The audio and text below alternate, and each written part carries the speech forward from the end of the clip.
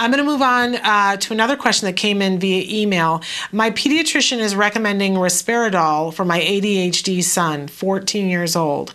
I'm afraid because of all the things I have seen about boys growing breasts. What do you suggest? You might want to also get consultation from either a developmental pediatrician like myself and or a child psychiatrist or a pediatric neurologist who has extensive experience in autism. There is a time and place to consider Risperidol, but it has a lot of potential very serious side effects. So it's really more a last resort. Risperidol does have an indication from the Food and Drug Administration based on some good research published in the New England Journal of Medicine in autism spectrum disorders for really kind of severe, agitated, aggressive behavior that's not been responsive to good behavioral interventions alone. And I've definitely seen times that it can be very helpful, but it has serious side effects.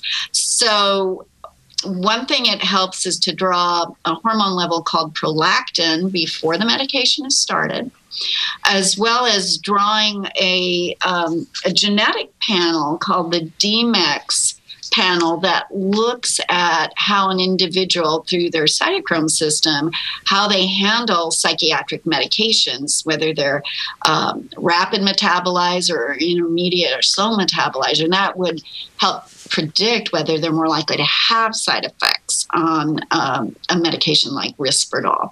So it's not a decision you come to lightly. And often it should not be just a general pediatrician, but a pediatrician in consultation with a specialist to make that big decision of bringing in an agent that potentially has so many serious side effects. It's also important to have the child exercise and eating a really healthy diet because Risperidol can increase the appetite and there can be serious weight gain with the risk of developing type 2 diabetes.